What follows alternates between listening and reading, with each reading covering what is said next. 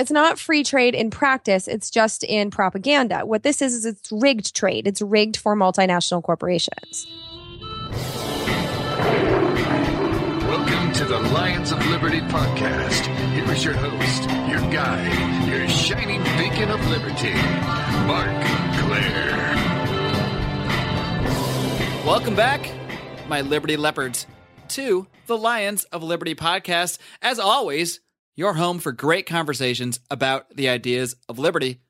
This is the 235th episode of this program, and you know what that means, guys? It means you can find today's show notes featuring links to everything we discuss over at lionsofliberty.com/235. Today's guest is the host of the Congressional Dish, a podcast which keeps an eye on Congress and has become really an invaluable resource for me and for anyone who wants to know what is going on with their government, or I should say with the U.S. government, if you're one of our many international listeners, which I've recently been finding out we have quite a few. She is making her second appearance on this program, and I am oh so pleased to welcome back Miss Jennifer Briney. Jen, are you ready to roar? Of course I'm ready to roar. Roar! All right. I somehow knew you would be. Yeah. Thanks again for having me back. Of course, this is going to be fun. Yeah. And as you know, I'm a listener to your program because I don't have the time to do what you actually do take the time to do, and that is comb through so many bills that are coming through Congress. Obviously, you can't physically read every single word, but you come probably about as close as you can. And you watch so many of these hearings in Congress, and you really do just an incredible job of breaking them down. So, as I mentioned, you've been on the show before. I will link to that episode in the show notes for today's show. That is episode 164 for those playing along at home. So be sure to go back and check that out. But first, why don't you just kind of give the Cliff Notes version, the elevator speech about just what it is you're doing over at the Congressional Dish? Well, Congressional Dish it's basically just trying to get people to pay attention to Congress. So I've given up the goal of reading every bill, realizing that's completely impossible.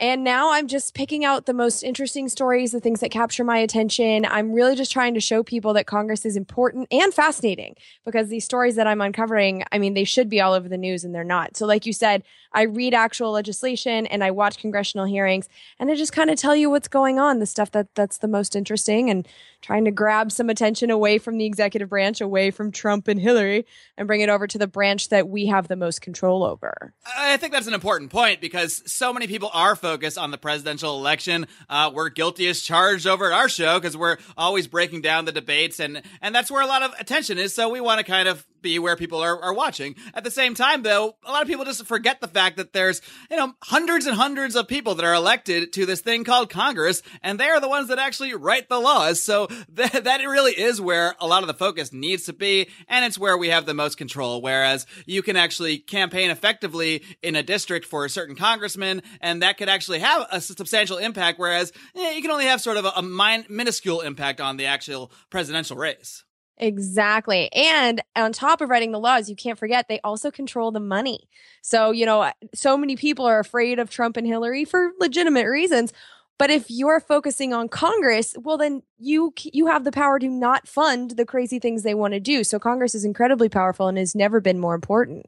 Sure, Donald Trump can want to build a wall all he wants, but if he can't get the money from Congress, it's not really going to matter. Exactly. Now, Jen, speaking of Trump, I guess, because he's really been one of the only presidential candidates outspoken against this, the Trans-Pacific Partnership. And he's not really the only. Of course, Bernie was as well. And now even we see Hillary as someone who has become opposed to it in theory, even though, as you've mentioned on your show many times, she kind of did a world tour promoting this, the TPP, the Trans-Pacific Partnership. But this is something that's come up in libertarian circles quite a bit recently. And most libertarians I know are generally opposed to this because they see it as basically a large crony capitalist tool for corporatist trade, not really free trade as it's touted to be. And recently our candidate, the libertarian candidate Gary Johnson, for a long time he had that kind of line of thinking on the TPP. He mentioned how there was a lot of crony capitalist elements, so he was pretty wary of it.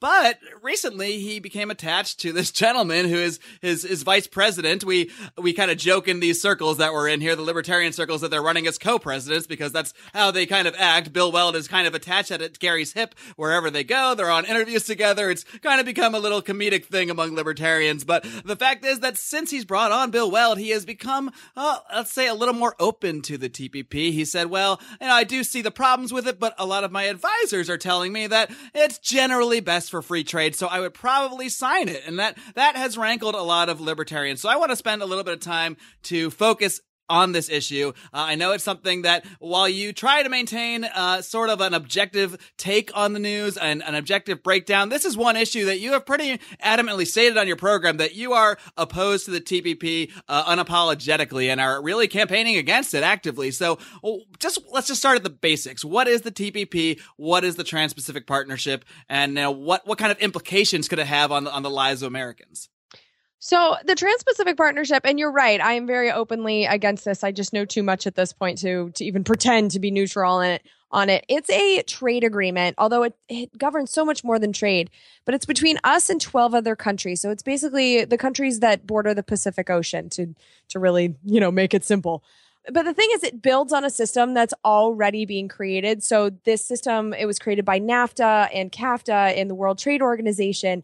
And really, at the heart of it, the thing that is the most disturbing is that it expands something called the Investor State Dispute Settlement System, which is basically a parallel legal system where corporations can go and sue governments if they don't like the laws that the governments pass. So let's say, for instance, you're a fossil fuel company and a local community doesn't want to allow you to frack the ground underneath their feet because it poisons water, yada, yada, yada. So this local community passes a law and says, we don't want fracking here. And so even though some politician had sold the land to a fracking company, this local law says that they can't grab the product from underneath the local's feet.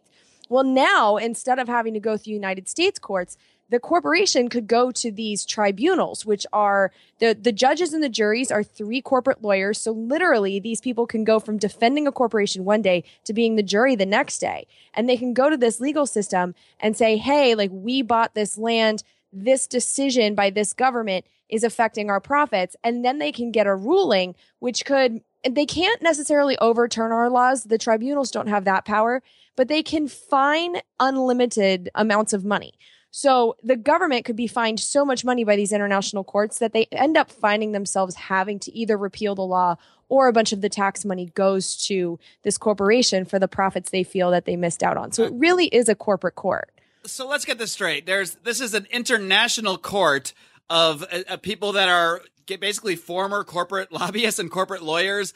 And that word you use, tribunal, is just too creepy. It's like a science fiction term, the Grand Tribunal of international trade or what have you. And that's what they call it, right. So it's not me I actually tone that down a little bit because I'm with you on that. But here's the thing. It's not former corporate lobbyists. It's current corporate lawyers. So they can be active working for corporations at the same time that they're passing judgments regarding, even the same corporations or? Yes.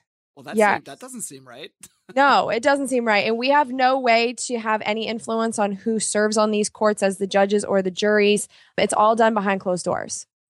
So they can actually overturn a local ordinance. Like if, say, Los Angeles County passes some ordinance, it affects a international corporation negatively. That corporation can go to this court, possibly populated by its own employees, or in some way, shape, or form, and then that court can overrule Los Angeles? No. So that's the thing. They can't actually change let's say Los Angeles is a good example.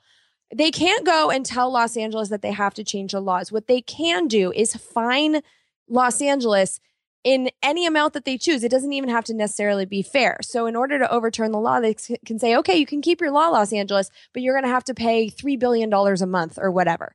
And once the appeals process are, exhausted, then Los Angeles will have to pay up because these international treaties, and they really should be called treaties, they trump our domestic laws. And so at a certain point, Los Angeles has a choice to make. They can either change their laws or they can pay the fines and keep the law that they have. So it's coercion. Who would actually enforce that kind of fine? Would the U.S. government, as a partaker in the treaty, if it actually came to passage, would they then be the ones that would go to, let's say, Los Angeles and say, well, you've been fined by this court, we agreed to this treaty, and you owe the money? I mean, who actually would be the enforcers here? That's actually a really good question. And that hasn't been tested as far as I know. The closest that we've come, we have lost a case So it used to be, as of just a couple months ago, that when you went to buy pork and beef products in the grocery store, it used to tell you where the animal was raised and slaughtered. Those are called country of origin labels. And Canada and Mexico got together and sued us in the NAFTA tribunal, saying that it was unfair treatment to the Canadian and Mexican companies because they had to basically do more paperwork to track their animals. And domestic companies didn't have to do that because obviously if an animal is born, raised, and slaughtered in the United States, there's no extra paperwork. So we lost that case. And we never actually got to the point where we were going to get fined for that because our Congress just repealed the labels instead of going to the fine. So we've actually never seen yet. I mean, this is all relatively new. We haven't actually been fined yet and saw how that process worked out here in the United States. So I don't know. So this process does already exist and it's already been used. This is really just an expansion of it in many ways to include some of these other countries. And yes, I assume because this thing is so darn huge, I think it's something like 10,000 pages. There's a lot of little caveats buried all in there. Yeah, I mean, the investor state dispute settlement system, it's in the World Trade Organization. So, every country that's in the World Trade Organization, I believe there's like 180 of them. They do have some kind of investor state dispute settlement system. But then these individual trade agreements set up parallel systems. So it's not like it's one court that's just getting bigger and bigger. We're setting up a bunch of these little courts from what I can understand. And so the Trans-Pacific Partnership would be the biggest of its kind outside of the World Trade Organization. So what's really interesting here is that there is this creation but there are people who are trying to create global governance, but they're competing with each other. Careful, don't get all Alex Jonesy on me now. Well, that's the thing. It sounds all Alex Jones, but when you look at what's happening right now, we are creating an international system for not only trade, but just for, we have patent laws and things like that. And so we are creating an international system that is a global system.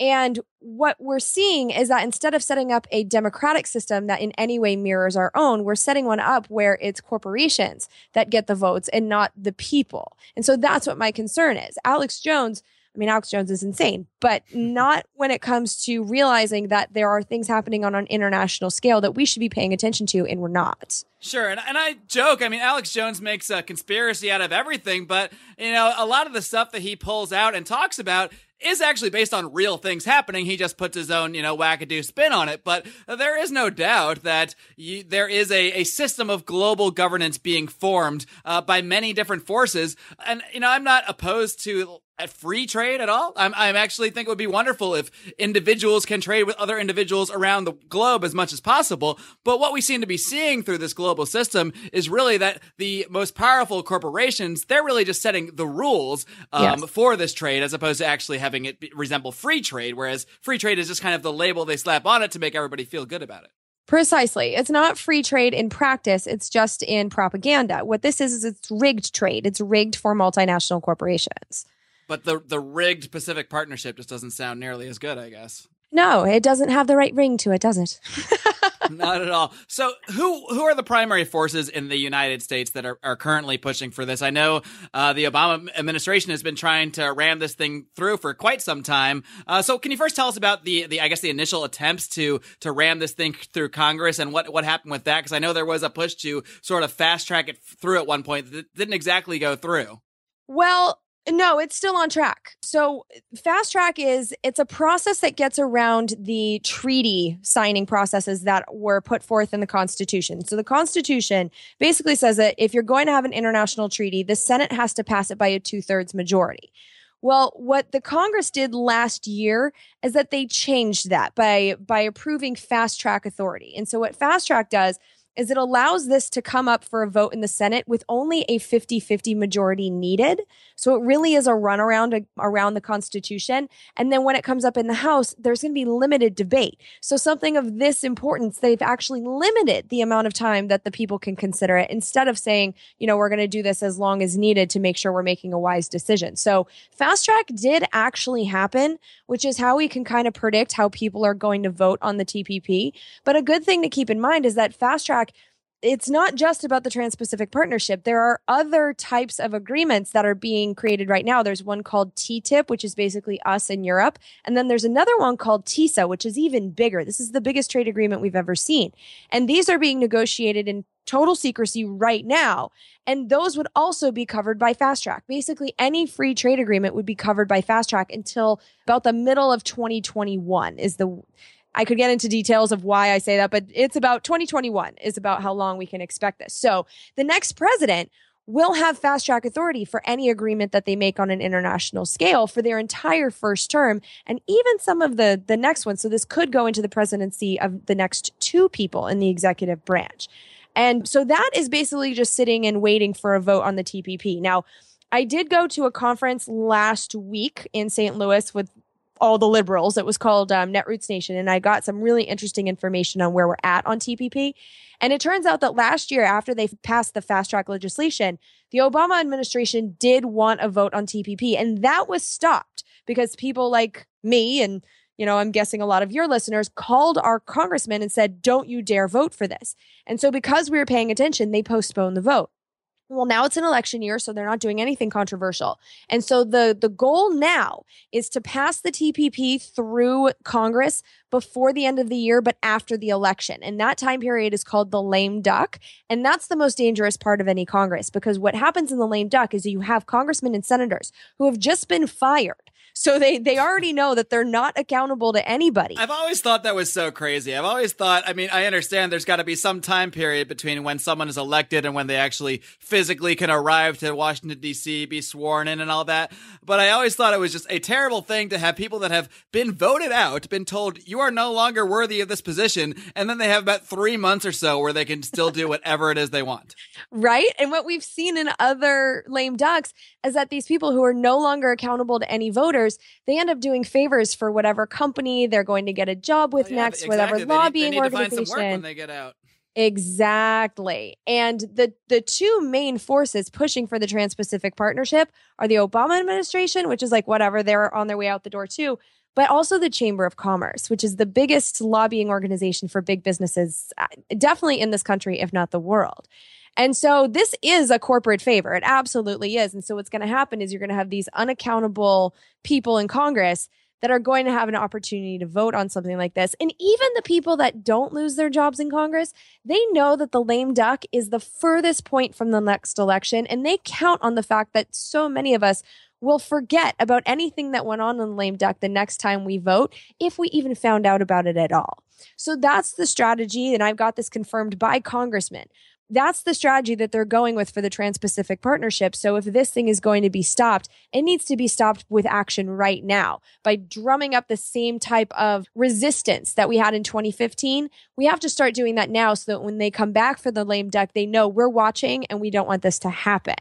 So that's where we stand. It's a really fascinating tag team there. The Obama administration, hailed as progressives and champions of the left, champions of the people, teaming up with the Chamber of Commerce, who is, basically most closely associated with the Republican Party, the champions of big business. So, and here they are completely on the same page. So who is actually, I'm trying to wrap my head around how major U.S. corporations, the people that fund the Chamber of Commerce, how they see this as benefiting them. Is it really because if they don't like something going on, say we can go back to my Los Angeles example, they don't like something the city of Los Angeles is doing, they in the United States right now, they would maybe have little power to stop that, but now that corporation could then go to this tribunal and exert the power through this treaty, it should be called. I know they're calling it an agreement so they can get it through in a different way, but they can basically utilize that to leverage localities here in the U.S. to their benefit. Is that about right? Yeah, definitely. Feel free to set me straight where I go off track, because this stuff can be really difficult to wrap our heads around. The Chamber of Commerce is a collection of big businesses. And so this is a way for their clients really to go and have an other way other than our U.S. justice system to get their profits guaranteed. So it's like in my fracking example, the fracking companies, Chevron, Shell, all of these, fossil fuel companies, they're in the Chamber of Commerce. And so that's why the Chamber of Commerce is doing their bidding. There's a lot of places that want to ban fracking, a lot of them. And I can tell you that if there was shale underneath my feet, I would want to ban it too, because I like drinking water without poison in it. Call me crazy. So, there's a lot of people that want to use their local laws to stop the profits of the multinational corporations, not to stop their profits. That's not the goal, but to protect their own communities. And I read the environment chapter, some of the, the bullshit campaign about it is saying that this is the most environmentally friendly trade agreement ever. That's total crap. There's no real protections for the environment in there. But what there are protections for are patents for like medicines and stuff. So instead of being able to have a local law force a drug company, like let's say, it's happening right now, to tell you the truth, we have a hepatitis C drug that is bankrupting our Veterans Administration because this company that bought the drug, they're charging $1,000 per pill, but they're giving our Veterans Administration a discount of $600 per pill. Now, there's other countries in the world that have gotten that down. So I think Egypt is paying like $1 per pill. Is that because the patents don't apply in those countries?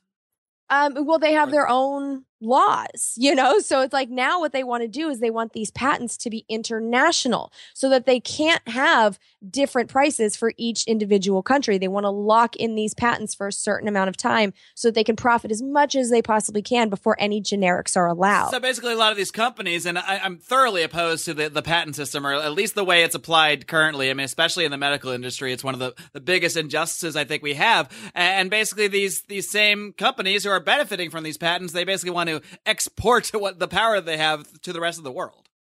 Yeah, absolutely. And that's what these trade agreements do. I mean, this medicine thing is a big part of the Trans-Pacific Partnership because it puts patents into place. And it's actually, as far as the United States is concerned, we have one of the most friendly patent regimes to these companies, which is why our Veterans Administration is paying $600 per pill. So it won't really affect us that much, but it will affect these island nations that right now can negotiate their own prices. And once they sign on the dotted line, like I said, international treaties trump their local laws. So as soon as the TPP is law, they're going to lose their ability to negotiate, and people will die because of this, because obviously if you can't pay for medicine, you can't take the medicine and you don't survive. So this is life or death for some people, if not necessarily those of us in the United States who were screwed a long time ago by these companies. Jen, we're going to talk a bit more about the current presidential election and just how it may affect the future of the Trans-Pacific Partnership in just a minute. But first, I need to take a little bit of time out to tell my listeners about another great libertarian podcast, We Are Libertarians.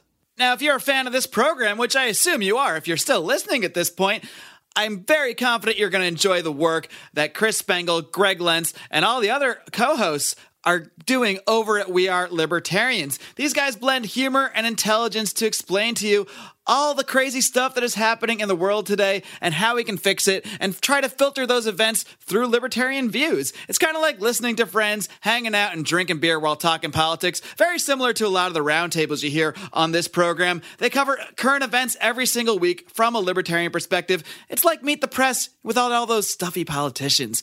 Go ahead and check them out at wearelibertarians.com. You can also find them on every podcasting platform, iTunes, Stitcher, Google Play, wherever you listen to podcasts, you can find these guys. Again, that's We Are Libertarians. They have the Marc Clair seal of approval.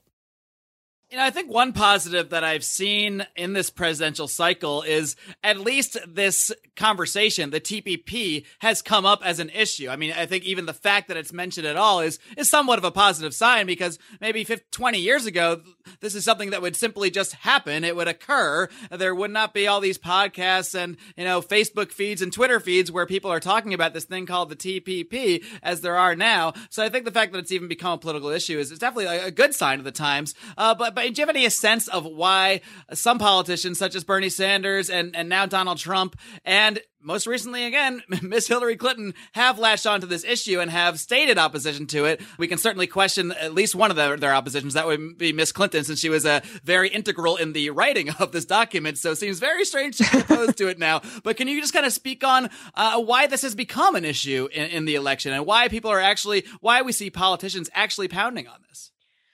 Well, I mean, trying to get into the head of Donald Trump is just kind of a bit of a challenge on its own. Yeah, I don't even know if it's worth trying, but he's been consistent on it. I'll at least give him that. I don't know if I trust it, but he has been consistent at least over since he's been had this campaign, as was Bernie. He has been consistent on it, which is very interesting to me, and I think part of it might be that blaming NAFTA for the loss of our manufacturing, that is legit, because that that was one of the causes. And so this is just NAFTA, but much, much bigger. It's that so maybe that's a part of it. That old Ross Perot always used to talk about when I was a teenager. Yeah, this is exactly what Ross Perot was talking about, but I was too young to understand what he was. Yeah, I just thought he was a goofy guy that liked making that vacuum noise. Well, in the ears. I Right, just focused on, oh, you have big ears. You must not be a serious person. I was so shallow. I actually remember we had like the mock election in high school, and I didn't really think too deeply about politics then, but I do remember not only voting for Ross Perot, but Ross Perot like won our high school like mock election. Like something did strike people about him even back then. And I think even then there was that sense of, well, at least this guy's different. At least there's something else being presented out there, because there's like a kind of a background sense that the Republicans and Democrats are sort of always screwing us over, even if so many people end up flocking back to them at the end of the day. Totally. Yeah, I agree with that completely. And, on the Democratic side, I think Bernie Sanders is against the TPP because he's actually against the TPP. He's no bullshit. He's been against this thing from the very beginning. He's talked about the investor-state dispute settlement system. He's angry about the same exact things that I am, which is why I voted for him in the primary. Like he actually is doing what I want him to do on this issue. And I think he is the only reason that Hillary Clinton has said anything about the Trans-Pacific Partnership, because it's not hyperbole to say that she went on a world tour promoting it. She actually went on a world tour promoting it with President. World tour. Like actually did that in the last lame duck when no one was paying attention. So, and she was the Secretary of State. I mean, the U.S. Trade Representative kind of does their own thing. It's an incredibly powerful position that very few people even think about. It's not in the Secretary of State's domain, but she was definitely involved. She knew it was there. She's been pushing this thing. And I got to sit down with, and I'm not going to name names because it was off the record, but when I went to Netroots Nation, I know, so some inside info. Intriguing. Yeah. When I got to sit down with some people that are actively trying to stop the TPP, but like no people in Washington, right. We sat down at the table and they said, well, Hillary's come out against it. And I couldn't hold it back. I said, do we actually believe her on this? Because I don't believe her on this. And I swear to God, the whole table turns to me and like, oh no, we don't really believe her. But if she's going to, this is a quote. Her supporters generally, or these are people that are on the left. Right. Okay. People who would theoretically support her anyway. Yes. These are people at a liberal conference. Like, yes. So these are people that are theoretically on the same side. Without skipping a beat, they look at me and they go, oh no, we don't believe her. But if she's going to butt fuck us on this, it's not going to be until 2018. Like, first of all, it was like sitting in an episode of Veep, the fact that they spoke that way. And I loved everything about that.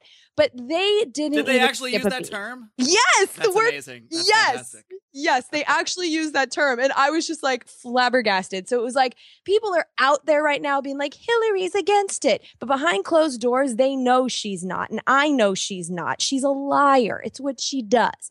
So, I mean, when it comes to signing the TPP, I'm actually really upset to hear that Gary Johnson is starting to like wiggle over to the pro-trade agreement side, because this is dangerous to our sovereignty. So I would hope that Gary Johnson supporters would pressure him, because right now I'm leaning towards voting for him. And I can't if he supports the TPP. I mean, it's just so unconstitutional, this parallel legal system. So yeah, we really have to. I want my listeners to kind of think about this for a minute. Jen Briney is someone who voted for Bernie Sanders in a primary and is now considering voting for Gary Johnson. And I think that's just it really speaks to, I think, the fact that you really do look at things by issues and not by, party label or any of this garbage that we're told we have to decide things by. We have to just look at our R, look at our D, and move along. But you don't do that. You really do, look at the issues that are most important to you and make the decisions based on that, which is commendable. It's really how everybody should be looking at things, but sadly it isn't. Oh, thank you. Well, and when it comes to who you pick for president, there's a couple things we have to keep in mind, which is that this person is going to be the commander in chief. And this is the person that would sign and create these trade agreements. And like I said, fast track goes until 2021. So, and that's already law. I mean, that's already done. So whoever is the president for those next 4 years will have the power to sign these trade agreements under this fast track authority. So, I mean, when it comes to the commander in chief position, both Trump and Hillary are incredibly dangerous when it comes to war things. Gary Johnson is the safest. And on TPP, I don't trust Hillary. Trump actually is the one who's the most like, no, I won't sign this thing. And Gary Johnson is now apparently wishy-washy. So, I mean, we have a lot of studying to do in the next 4 months. But on Gary Johnson's platform, he can be pushed. So I think we might want to push him over in the no direction if you don't like that investor state dispute settlement system thing. Well, I certainly agree with you there. And of course, I mean, look, Gary Johnson is Team L, but like you, I don't just look at the letter. I try to break down the issues. And most issues, Gary Johnson is just simply far and away more palatable to me than either Trump or Hillary. But the fact that he is even leaning towards possibly saying maybe he could support it is a little bit troubling. And I don't think it's a coincidence that it seems somewhat timed with his acquisition of his vice presidential candidate, William Weld, who has actually stated he's had a lifelong friendship with Hillary Clinton. So the conspiracy theorist, the Alex Jonesy part of me, thinks maybe this guy is a representative of the New World Order or something like that, and is maybe kind of, trying to influence Gary a little bit in that direction. But, well he is establishment. That was kind of the point. Yeah, exactly. He picked Bill Weld so that the serious people would take Gary more seriously. So they would say, it's not just this stoner Gary. He's got this other more serious governor here. Exactly. And the fear that I have with Gary, and not really a fear because this is easy to undo, but I think Gary Johnson has not spent a ton of time looking into the Trans-Pacific Partnership. I've never heard him, like on that Joe Rogan episode he did for 3 hours, he never talked about the Trans-Pacific Partnership. I don't think it's really on his radar, and he might just not be aware of what's in it. And so that's why I feel like it's up to his supporters to be like, hey, by the way, I know you're with this establishment guy now, but this free trade agreement is not free trade what like you think it is. It's up to us to make sure he's aware. All right, Jen. Well, I do appreciate you coming on and trying to help break down this issue a little bit more. Like I said, it's a phrase you hear a lot. It's 3 letters we just hear plastered out there, but it can be difficult to wrap our heads around what it actually is and what it actually means for the United States and for people around the world, really, because this really would affect a lot of people, as do all of these trade agreements, which there are many of, as you've mentioned. Jen, before I let you go, why don't you just tell us what's going on? What can we expect coming out of the Congressional Dish, in the next few months? Obviously, there's a lot of hoopla going on with the presidential election, but there's also congressional elections. So I know you're going to be continuing to keep an eye on Congress. And I know you've mentioned you've got a little bit of interesting research in a few different areas that you might have coming up. So feel free to just kind of give a little preview of what people can expect over at Congressional Dish in the coming months. Okay. Well, before I do that, I do want to let people know that it was a very fast explanation of the TPP. I actually did a 3-part series after we got the actual text. So if you do want to get more information, the information that I've researched and talked about carefully, it's episodes number 114 through 116 of Congressional Dish. Those are really good resources. And I will link to all those in the show notes for today's program as well. So we'll make sure people get to them. Oh, and then there's also episode number 96, which was about fast track. So if you want to know about that, because that is incredibly important. And like I said, valid until 2021. And then coming up, I have 6 more episodes before the election because I do 2 episodes a month. And so I'm definitely going to have to cover the Student Success Act. This Congress did a major overhaul of our education policy, and I don't know what that means. So I get to read. This is the first time hearing of it. So yeah, it's definitely not something that's been plastered all over the media or anything. No, like that. not at all. I mean, they say that it replaces No Child Left Behind, and I don't have kids, so I don't know what that means. So this is going to be a really tough project for me. So I'm going to have to dive into that. That'll probably be the first episode in September. And then I just need to go through and pick out the most important bills before we vote. I mean, I have 5. And then sorry. I have 4 episodes that I'm not sure about, but I also have an interview that I did with the chief of staff for a Republican congressman who gave me all kinds of insider insights into, what goes on up there from inside congressional office. And his boss is retiring, so I think he was speaking quite freely. Uh-huh. And so that was super fun. So those 2 are coming up. And then the other 4, I'm up for suggestions for what people want to know about this Congress before they vote. But if no one says anything, I'm just going to go through the bills and pick out the ones that jump out at me. I also believe I heard you mention a topic that will definitely be of interest to listeners of this program. And I heard that you're starting to do a little bit of research on the Federal Reserve and are looking at possibly doing a show on that. Can you tell us about that? Yes, I've been wanting to do this episode now for 4 years. So it's coming, but what I'm finding you might need 4 years to read The Creature from Jekyll Island.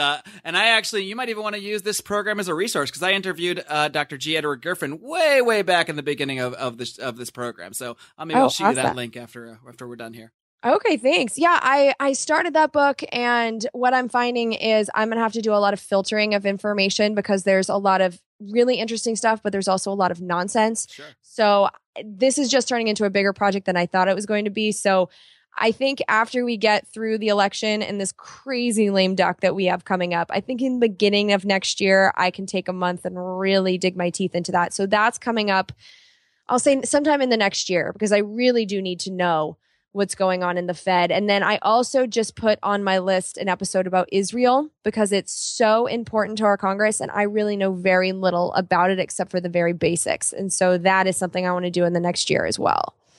All right. Well, there's a lot ahead on the Congressional Dish. And as I mentioned, guys, it doesn't really matter what your political persuasion is. I know I mostly have libertarian leading people that listen to the show, and I have a lot of just people that are generally curious about the ideas on the show. And no matter what direction you're coming from, Jen Briney here does just an excellent job of really trying to take an objective look at what is actually going on.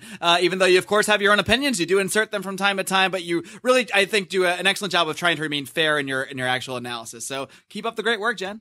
Thank you very much. All right, my friends, I hope you enjoyed today's discussion with Miss Jennifer Briney of the Congressional Dish. I can't stress highly enough how much I recommend this show to anyone who's just interested in what their government is doing. You don't even need to agree with me on everything to think that you should go and check out the Congressional Dish, because she really does do a thorough job of looking at bills that Congress passes, hearings, you name it.